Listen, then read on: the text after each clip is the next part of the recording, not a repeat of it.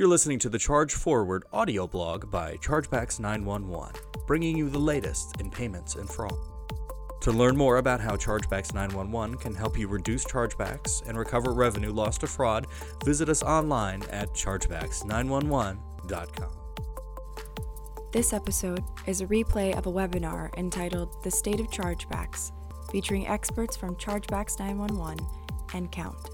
Hello everyone, welcome to today's webinar. We're going to go ahead and get started. We're here to talk to you about the state of chargebacks. This webinar is to provide survey results and commentary on chargeback benchmarks and strategies. All right, so today's panelists, we have Don Bush, VP of Marketing at Count. Don has been with Count for over 6 years. He plays a pivotal role in company growth and is a very experienced educational and thought leader for all topics related to online and mobile fraud.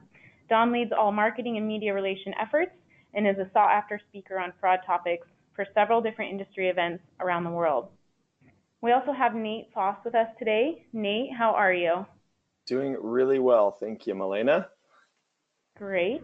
Nate is the VP of Partner Relations at Chargebacks 911, and he has more than a decade of experience in helping businesses leverage resources to help maximize their profitability. So he holds extensive knowledge of the payments and fraud prevention landscape and is a leading expert in chargeback management and friendly fraud mitigation. Nate has a very good understanding of merchant needs. He works closely with businesses to understand the unique dynamics that drive their organization and then also develop strategies and solutions for each individual challenge that comes up. My name is Milena Gabu. I'm Marketing Director at Count. I manage the demand generation activities. I also get to work with many different fraud experts to better understand what the needs of the market are. And then we also get to create very compelling content such as a survey about trends and best practices related to fraud mitigation. So learning objectives, things that we're going to review on this presentation, we're going to talk about this survey that we hosted called The State of Chargebacks. So we'll talk about many different results. We definitely won't be able to cover the whole report, but we'll cover the respondent firmographics, we'll talk about the current and optimal chargeback rates, disputing chargebacks, some win recovery rates, we'll talk about third-party solutions to fight fraud and chargebacks, and then some of the technologies that are used. So basically we want to cover, what people are doing related to chargebacks, what is needed, and how can we advise them as it relates to chargeback management. So we'll be providing some commentary on that as well.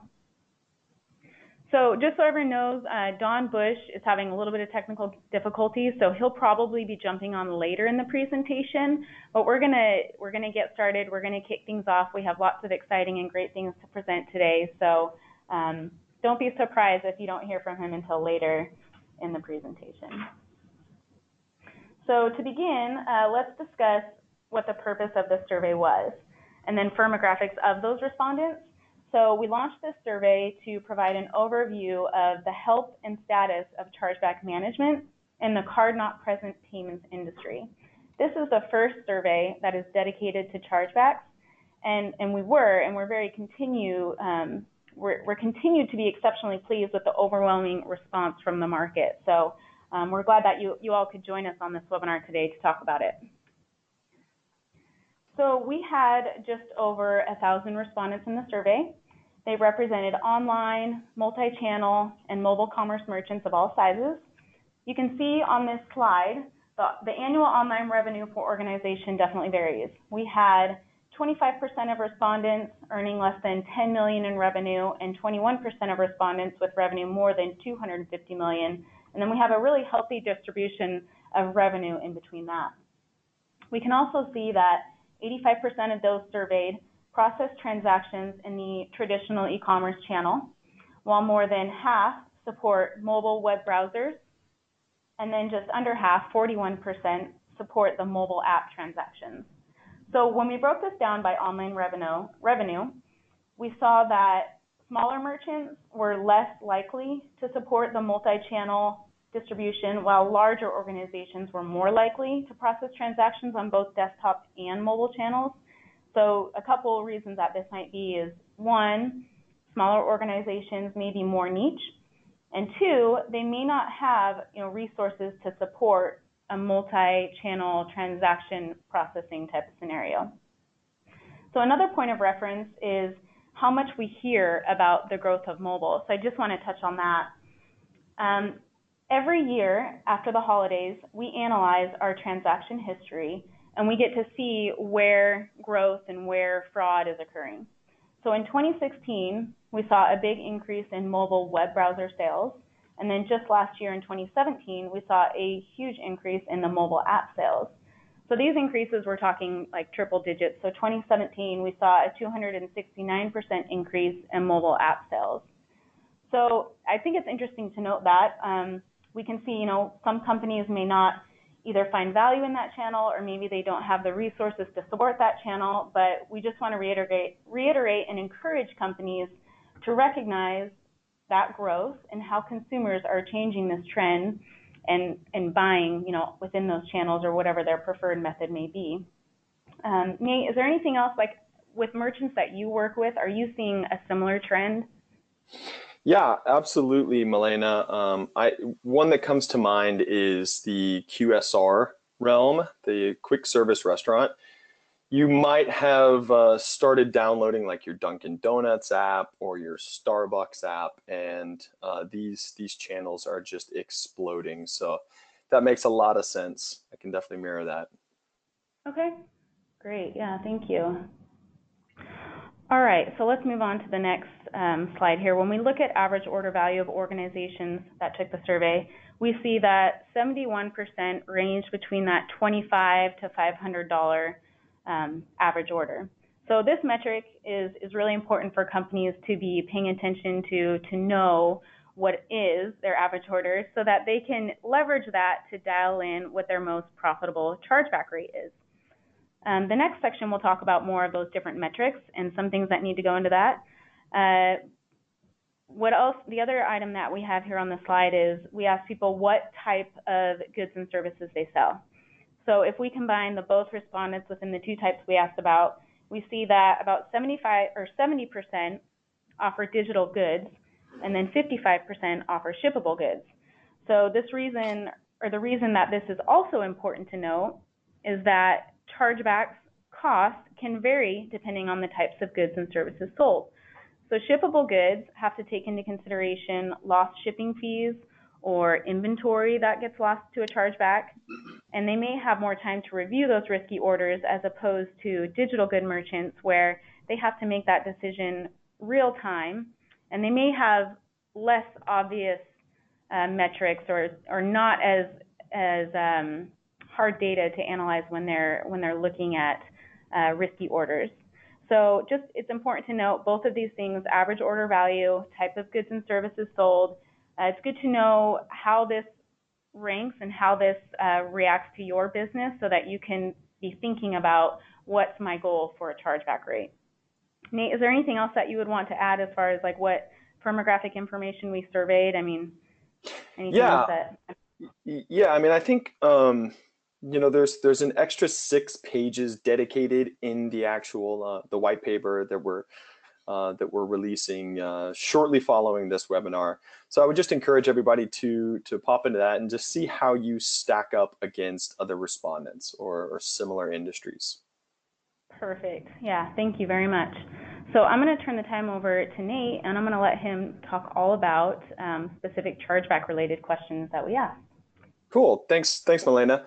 So excited to move into the first section, chargeback management. So if you're a merchant who accepts credit cards, you probably already know the effect that the chargeback numbers can have on your business. A high chargeback rate can upset your cash flow, limit your options for accepting payments, or really just wreak havoc on your bottom line. The State of Chargeback survey focus on measuring rates like chargeback rate, win rate, what merchants' goals are, just high-level challenges related to chargebacks and dispute management. The survey results also indicate that a majority of organizations are performing chargeback representments. They're doing it in-house with third-party service providers or a combination of both. Furthermore, there was a wide variance in the win rates and chargeback rates for merchants disputing chargebacks.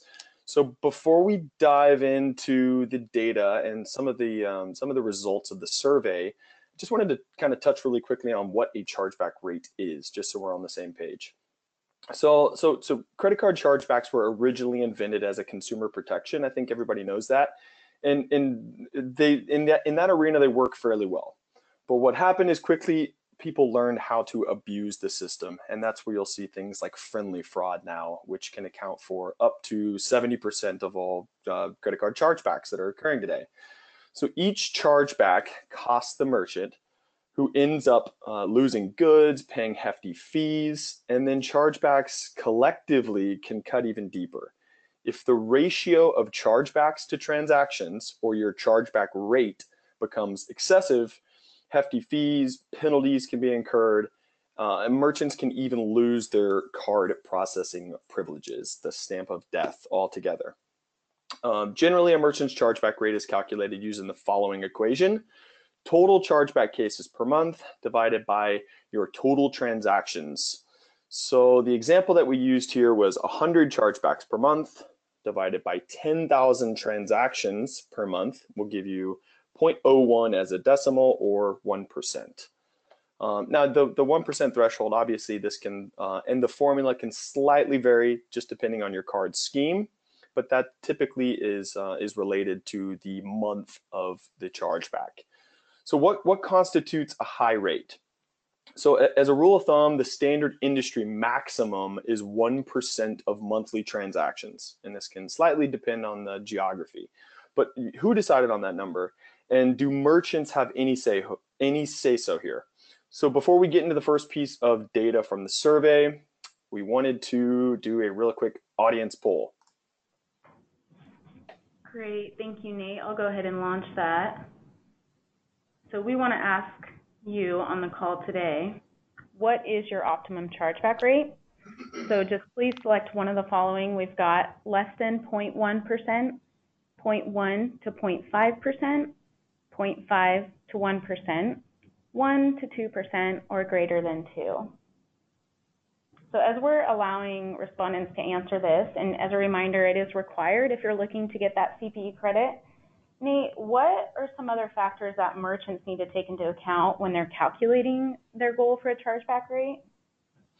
So when you're thinking about your optimum rate, you want to think about the type of goods or services that you sell, the industry that you're in, your average order value, what your risk threshold is.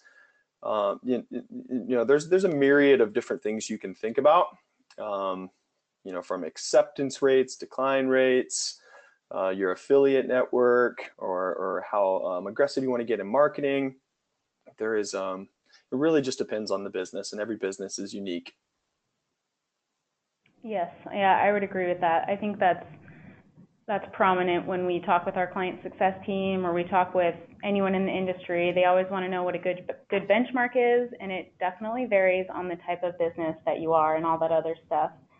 We like to think of it as finding how to accept more good orders instead of how to find reasons to decline them.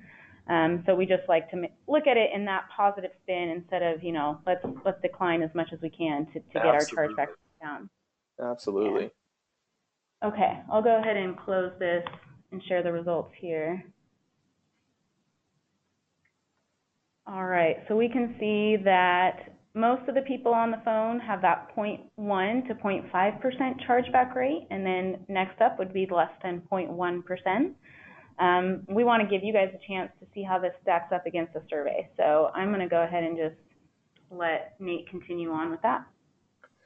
Yeah, interesting. They're pretty similar. The sample size that we have for the people on the call today and the 1,000+ people who participated in the survey about a month ago. So you can see here, this is coming straight from participants in the survey when asked, what is your optimum chargeback rate? So obviously it just depends on the business, and that we see the biggest chunk, 40%, is less than 0.1%. So on the surface level, you might think, I don't want any chargebacks at all. Let's clamp down our defenses as tight as possible. Some people want maybe 0.1 to 0.5. It really just depends on, the geography that you sell in, like we mentioned, Milena, the cost of goods that you sell. I think, something that's interesting is that 11% really didn't even know. They don't know what is the optimum chargeback rate. And so that's why I think it's going to be pretty enlightening for people to dig into the state of chargebacks report. And you can see a little bit more granular data broken out by industry type, and a few extra data points. So definitely encourage people to do that. Now some of this is out of your hands, like friendly fraud, but that's why we've partnered with Count. Count has this down to a science. So moving on to the next result, your current chargeback rate. So we saw a couple slides ago that over 80% of those that were surveyed wanted a sub 0.5% as their optimum chargeback rate. Unfortunately, in many instances, your actual or current chargeback rate is going to be typically higher than what is optimal for you.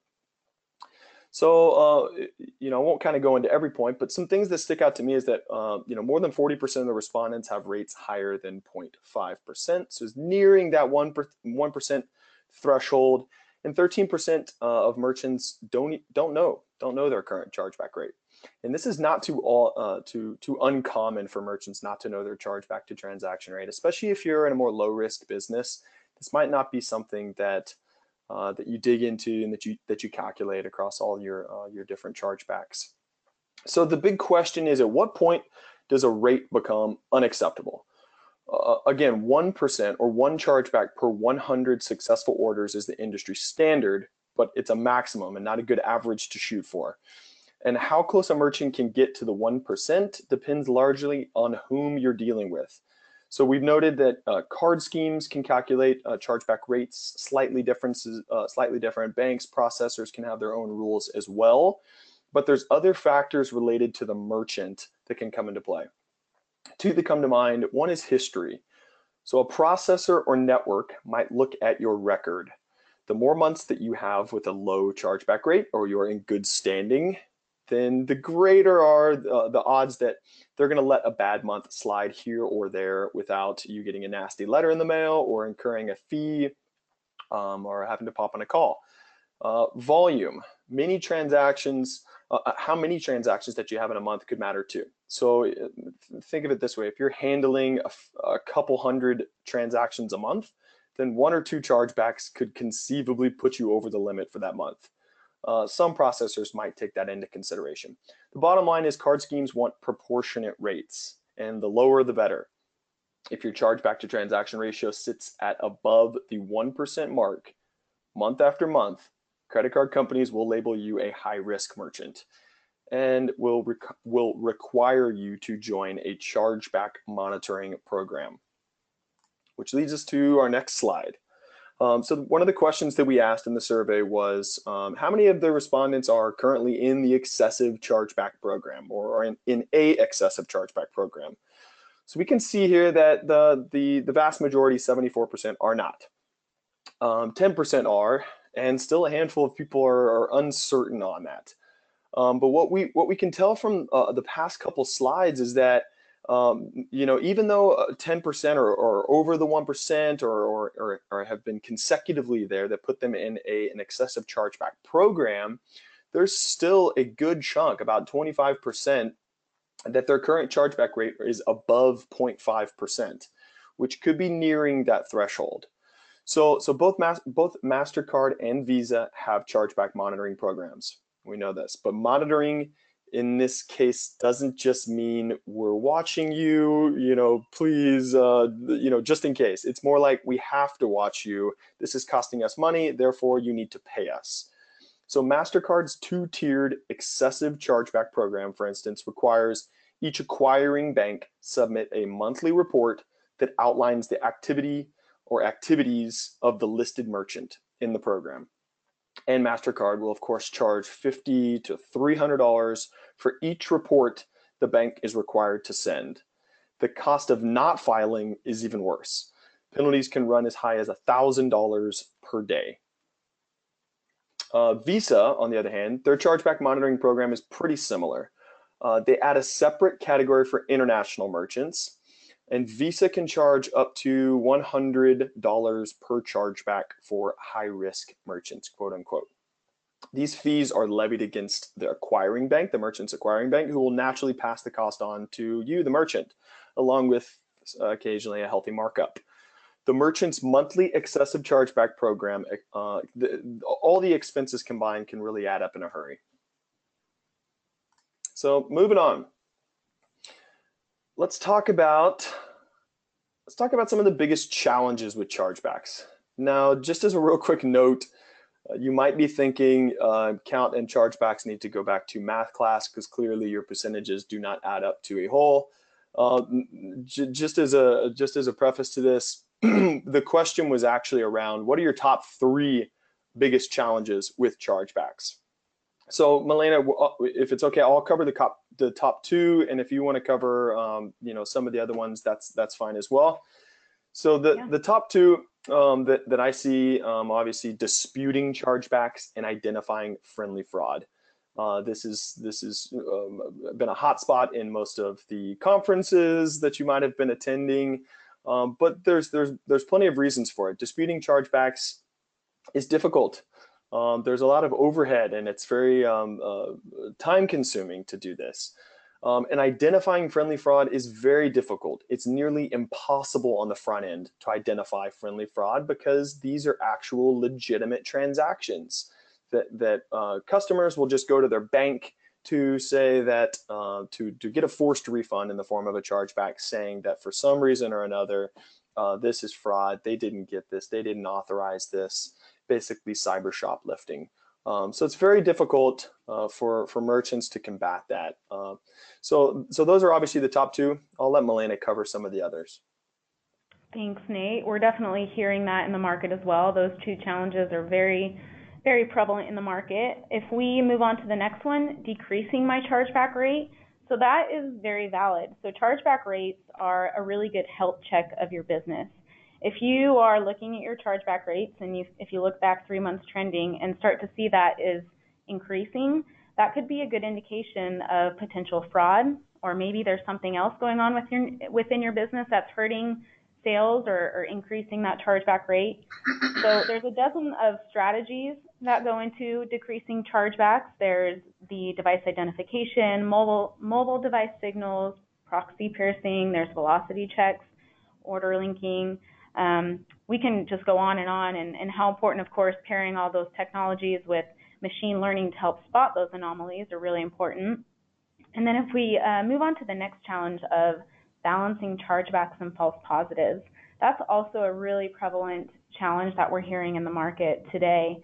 One of the most difficult things to track is if you're declining a valid order, or maybe you take too long to approve an order, that customer then leaves and moves on to a competitor to purchase from their website. It's really tough to know when that happens and how much you could be losing with that customer lifetime value. So, we call false positives the silent sales killer, and that also takes quite a few different technologies and strategies to properly manage and make sure that you can get to a really good balance of chargebacks and false positives there. So let's... And Milena, can I just add one quick thing? Yeah, go ahead. One thing that I just noticed and is that 11% say that getting out of the excessive chargeback program is a major challenge with them. And I always think a good analogy would be your credit score. It's very easy for your credit score to drop, and it's somewhat of a challenge for people with bad credit to build and to build on their credit score. So all it takes is 1 or 2 bad months for you to get into an excessive chargeback program, and it can take 1 or 2 good years for you to really get in good standing again. Yeah, that's really good insight on that. I didn't even realize it took years. Another thing that I was thinking about as you were presenting the last 2 slides is something that we talk about in the industry known as maybe chargeback lag, or the lag in getting those chargebacks reported, and how that can play into this. The holidays just happened, so sales were most likely up for most companies, and at times it's typically January, February, March where they start to see those chargebacks come in, and it's really hard to reconcile that to December sales or how you do that revenue reporting against your chargebacks makes it quite challenging. And then that lag is also going to, I think it can be easy to kind of get into that excessive chargeback program without knowing it. Nate, would you agree? Yeah, absolutely. It's it just could be the bandwidth of your organization.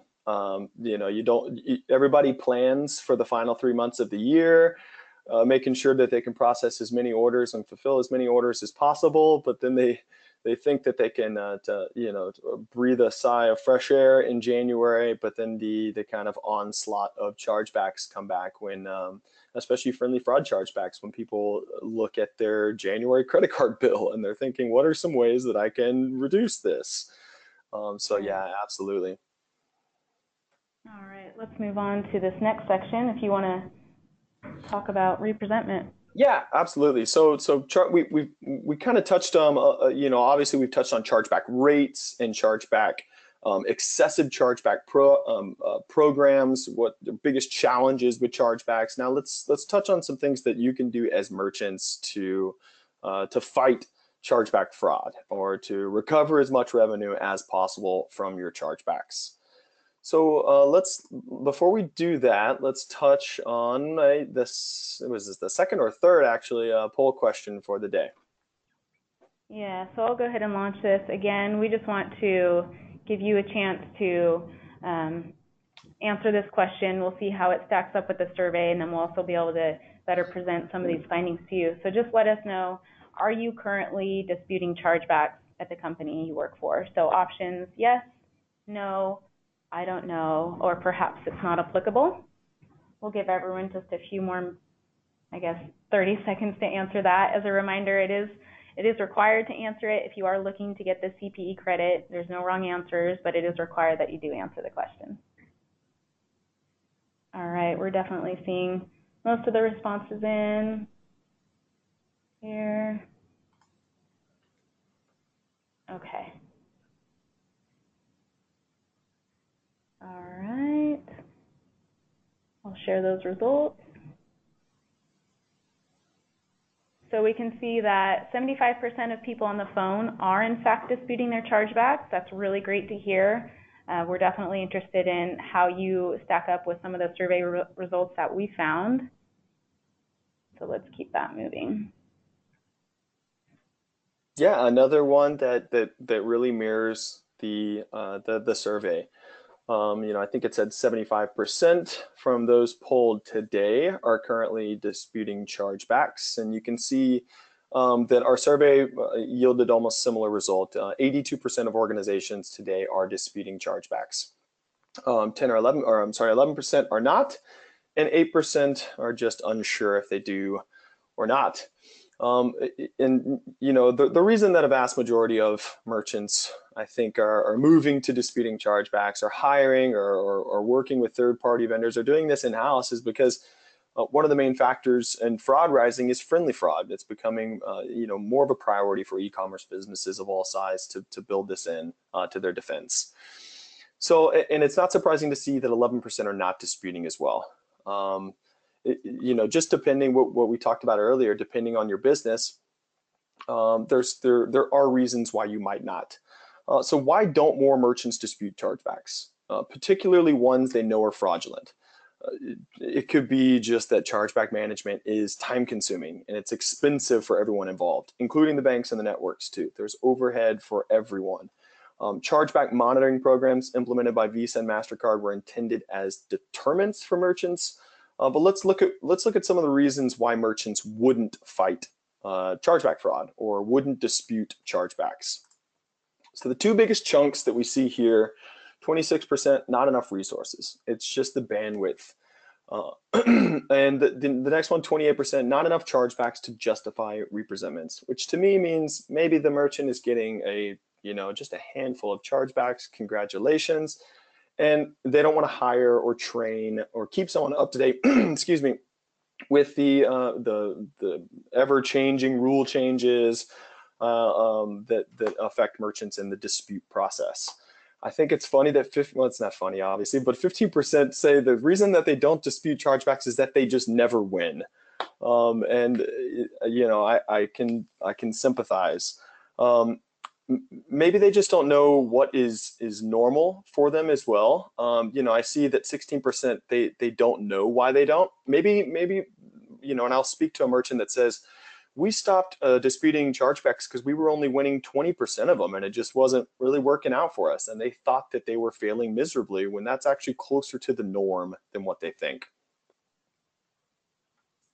Absolutely. So Nate, I just want to interject, and this brings me to a case study that we did recently. So we do partner together with merchants as far as the chargeback representment and working in the count system. So ClickBank, if you recall, did a case study, and they had some really impressive numbers. Is that something that you want to just touch on? Sure. If you guys see in the GoToMeeting link, you can actually, I believe you can download there's a PDF of the ClickBank case study. And it was fantastic, kind of similar sentiment. ClickBank is a digital goods provider. They didn't think that they were winning enough. They didn't have the bandwidth. They're a digital goods merchant. And really they never won, so they didn't dispute their chargebacks. They partnered with us not too long ago, and after 90 days, we had recovered over $400,000 in chargeback reversals in revenue. So it was a fantastic story, a success story, and we love sharing those just for people who are thinking, they're on the fence. We're not disputing as an organization now. What's the upside? Maybe we should do this. Yeah, absolutely. That was definitely a really good use case. And then I think their percentage win rate was over 70%, was also a really good benchmark. Yeah. So, I mean, that kind of leads into, I guess, this stat that we have here. Yeah, so the next is chargeback revenue recovery win rate. So the biggest chunk of this, I guess, outside of the group that did not know, the 24%, is that 19% of merchants are winning 1 to 15% of their chargebacks. So this is all too common. Sometimes merchants will send in a case. They're 100% that this is a sure win, and they'll get the letter back saying that they lost, and they have no idea why. And it could have been something that it wasn't in the right format of the issuer. It wasn't a cover letter. They expected it to be faxed. You emailed it. The small kind of minutia.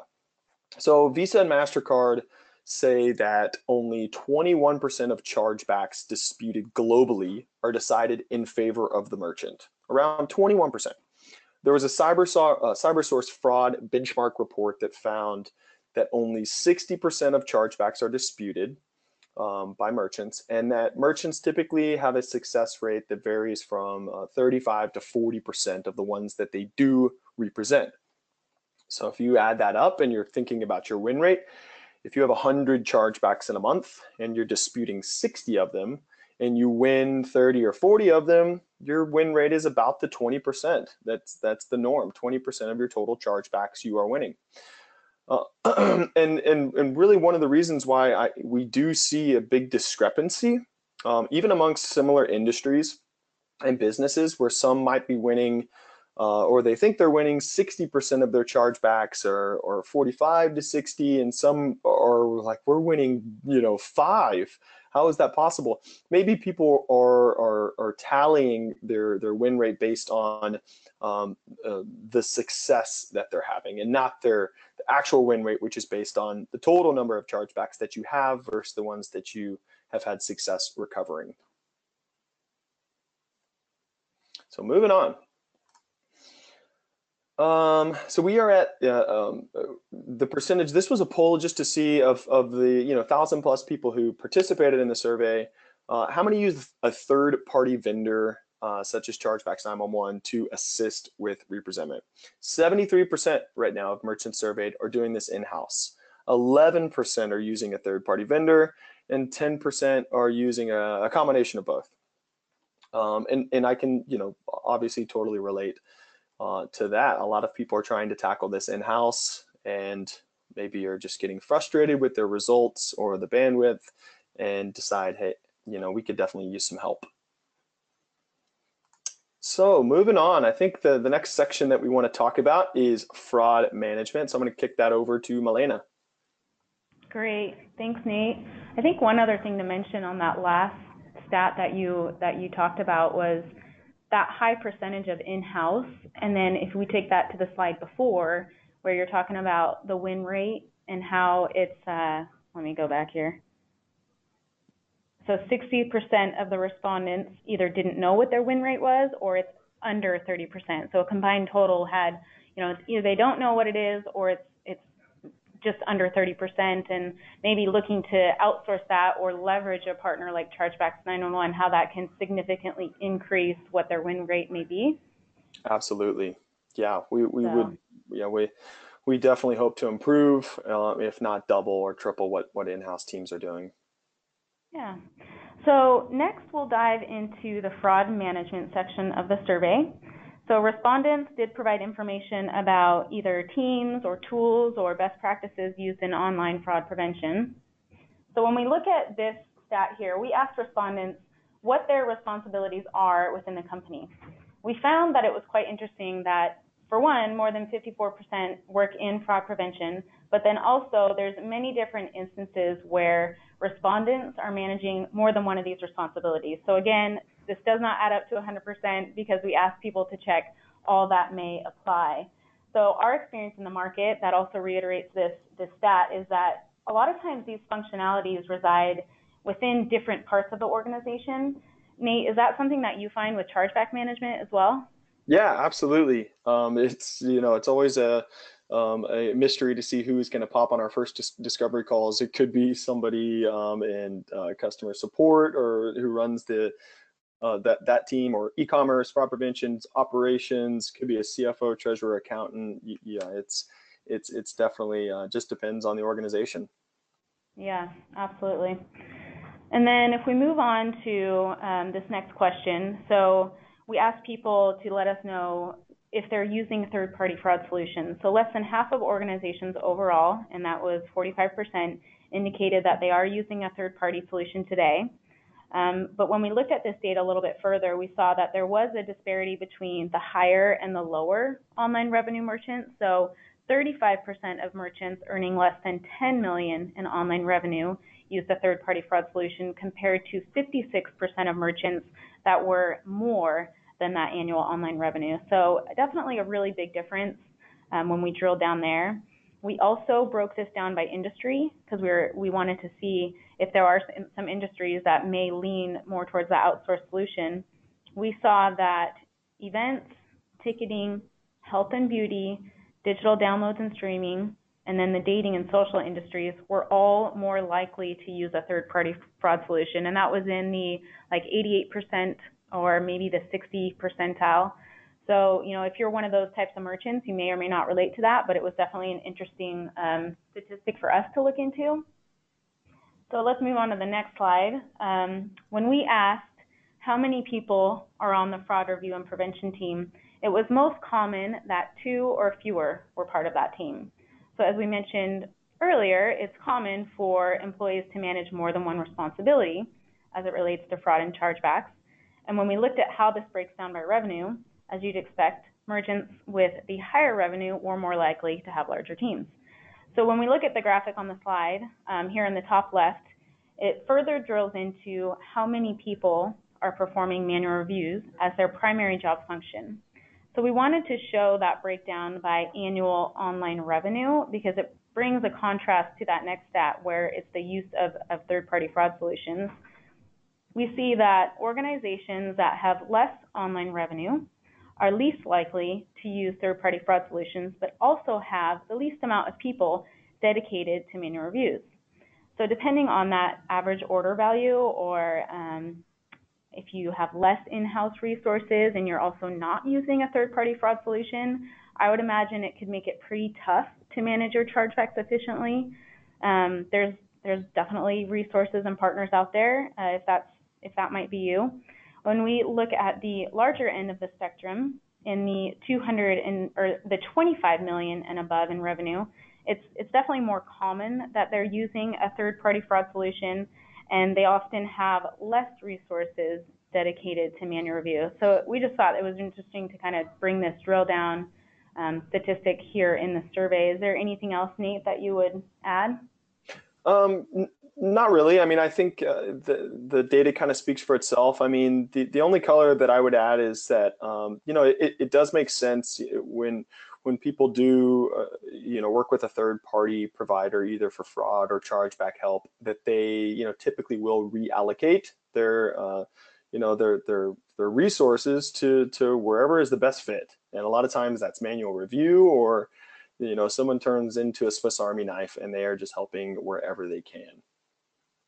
Yeah, that's actually a really good point, because really what our goal is to help the merchant get more revenue, decrease their fraud, and then let them get back to business. Let them manage whatever their core business is, and us, or Chargebacks 911, manage that specialist as far as fraud detection or chargeback management. So yeah, I think that's a good point to make. All right.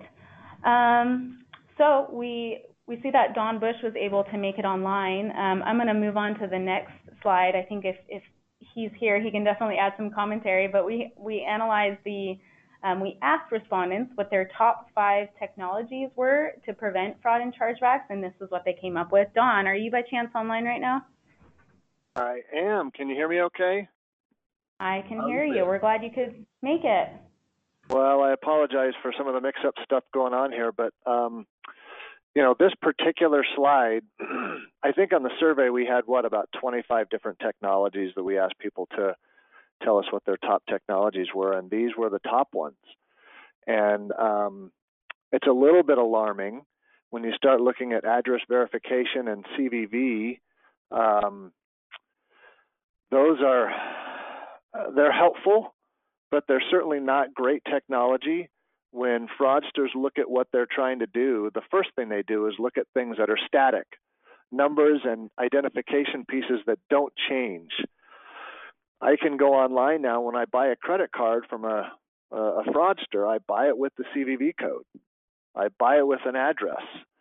And so because those things are lists and they're not dynamic, they're very easy to replicate. They're very easy to get a hold of. And it means it's easier for me to cause fraud. So count, in the last year or so, took about 100 million fraudulent transactions and looked at them. And I'll get the number incorrect, but you'll understand what I mean. Somewhere around 96 to 97% of those fraudulent transactions had an accurate CVV. So while that might be a confidence builder for your customers, it's certainly not a great fraud tool in preventing chargebacks and things like that. Other ones are a little bit better. Email verification is better. Decline and negative lists are okay, but again, those are static pieces of information in a dynamic world, and they're easy to get a hold of and replicate and use. So it's a little bit concerning that the top 5 technologies merchants looked at to prevent fraud are probably at least 3 of those among the least effective in all of the technologies that are available. Right. Thank you, Don. So we have one last polling question, and this is going to obviously lead into another survey question that we had. We are wondering, what is your main source of chargebacks? You do only get to choose one, so you have to be kind of selective. Please let us know. We'll give you, 30 to 60 seconds to answer that. And then just as a reminder, if you're looking to get the CPE credit, you do have to fill this out, but there's no wrong answers. Once we do get all the polling in, we'll share the results, and then we'll also let you know how that turned out in the survey. One thing that Nate touched on earlier, we do have a couple resources in your handout section. We have the ClickBank case study, which gives you some really great strategies and proof of points as far as disputing chargebacks. We also have the full report available for you within the handout. So you came to this webinar, you definitely earned it. We're not going to send you to a page where you have to fill out another form. It's a 30-page report. It includes everything we've talked about today, and then it also includes more commentary or more factual information that you might find interesting. So it looks like we've gotten the majority of the audience that have answered. We'll go ahead and share the results. All right, so we can see for those on the call today 55% of you, the main source of chargebacks would be transaction fraud. Sometimes we call that card not present fraud. And then followed by that would be friendly fraud. I'm going to go ahead and, my computer's a little bit slow. Okay, I'll go ahead and share what the results were in the survey. We can see it's actually kind of similar, where the largest source was the transaction or card not present fraud, followed by friendly fraud. Dawn, any commentary on this? Yeah, this isn't surprising. Transaction fraud is obviously the largest in the criminal industry. They've been doing it for years. They're getting very good at it, and they keep getting better and better. Their tools get better, the data gets better, opportunities get better. The one thing I'll let Nate talk about friendly fraud. That continues to grow, but account takeover is another one of those areas where, because the amount of data out in the market is so good and so cheap and so available, account takeover is growing probably more dramatically than we even expected a few years ago. I do this, I've done this before the audiences around the world that we do the Fraud 360 to, and that is, how many accounts do you have? And I did my own assessment. I have 22 online accounts. Between my banking, my 401k, my medical, my Delta Airlines, and all the different things that I'm in, 22 different accounts.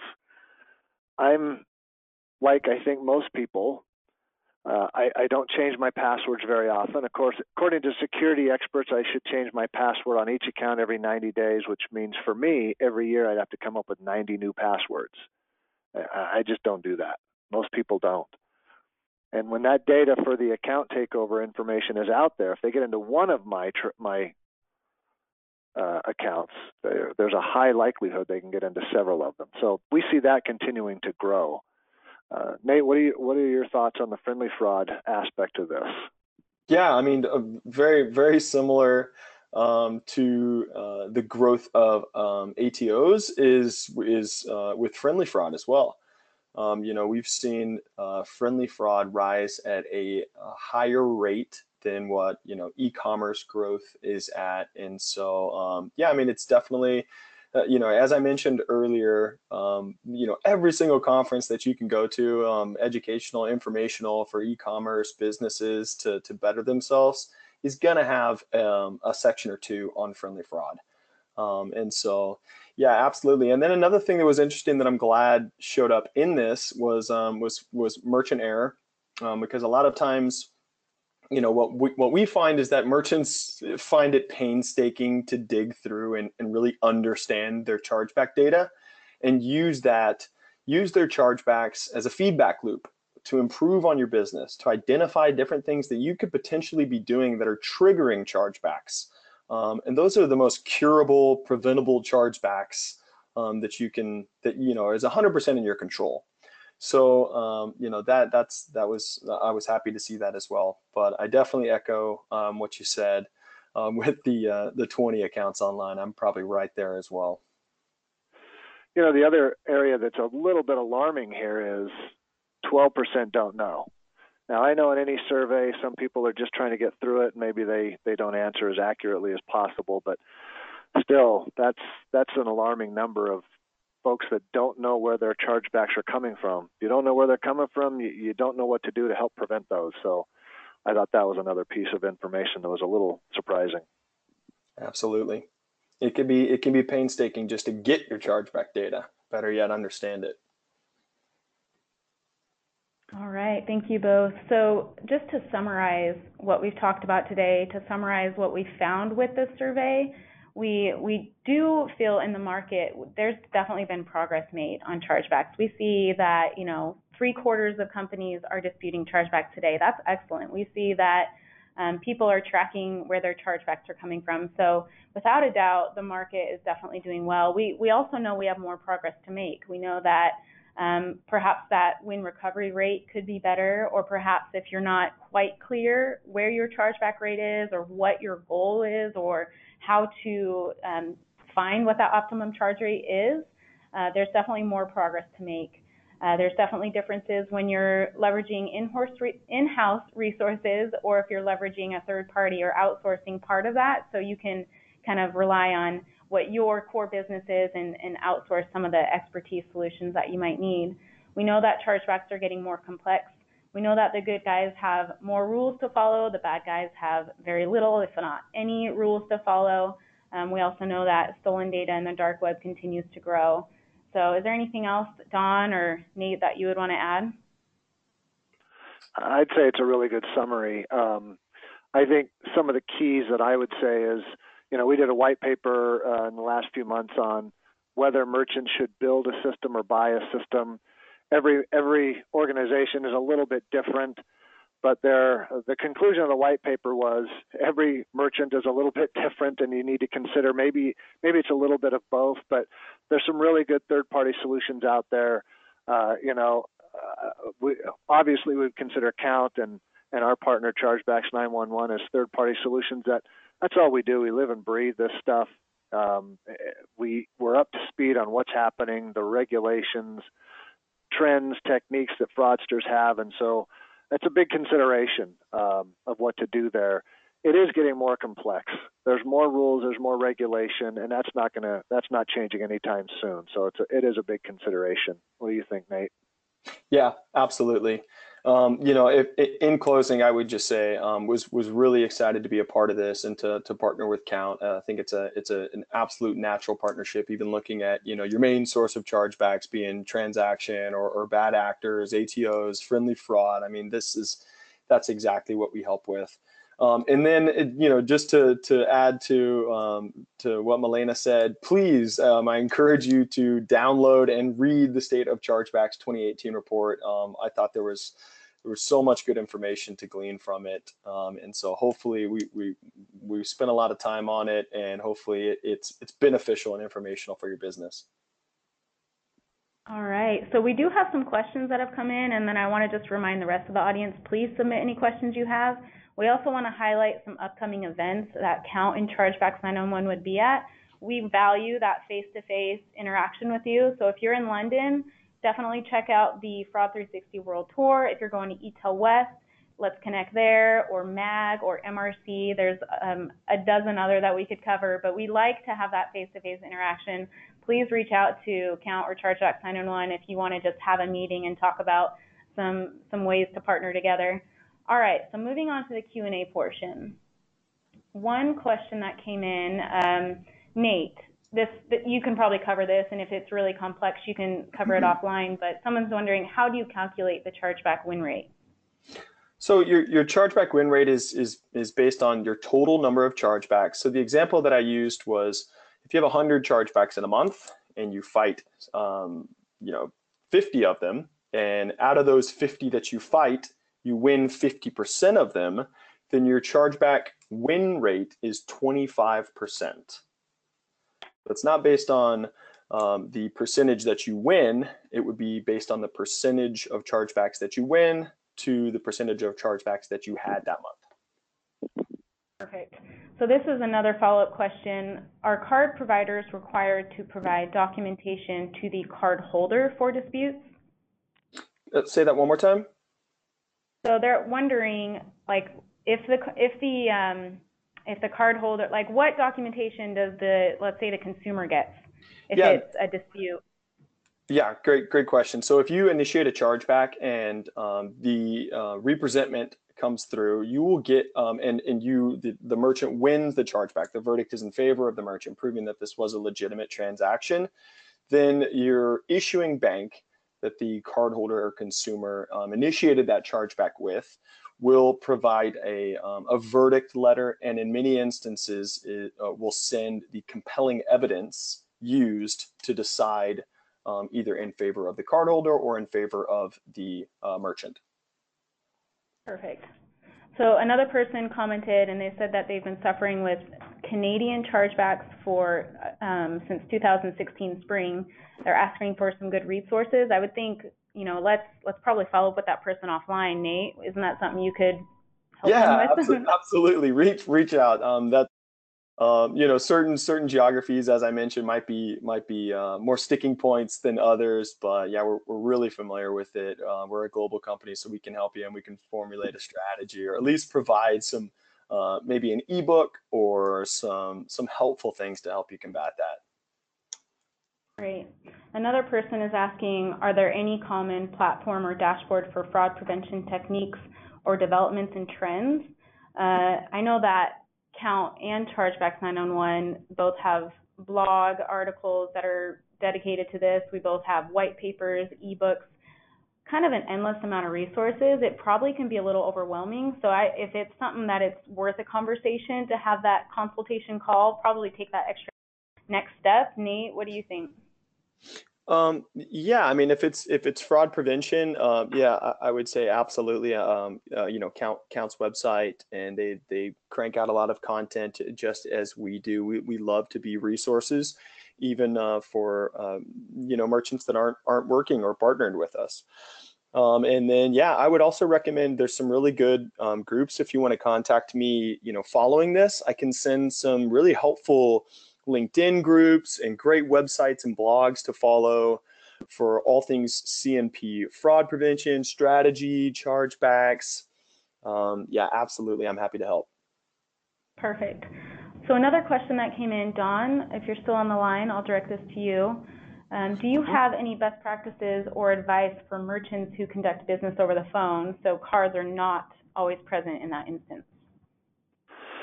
Yeah, it depends on how the setup is. We call that MOTO, mail order, telephone order.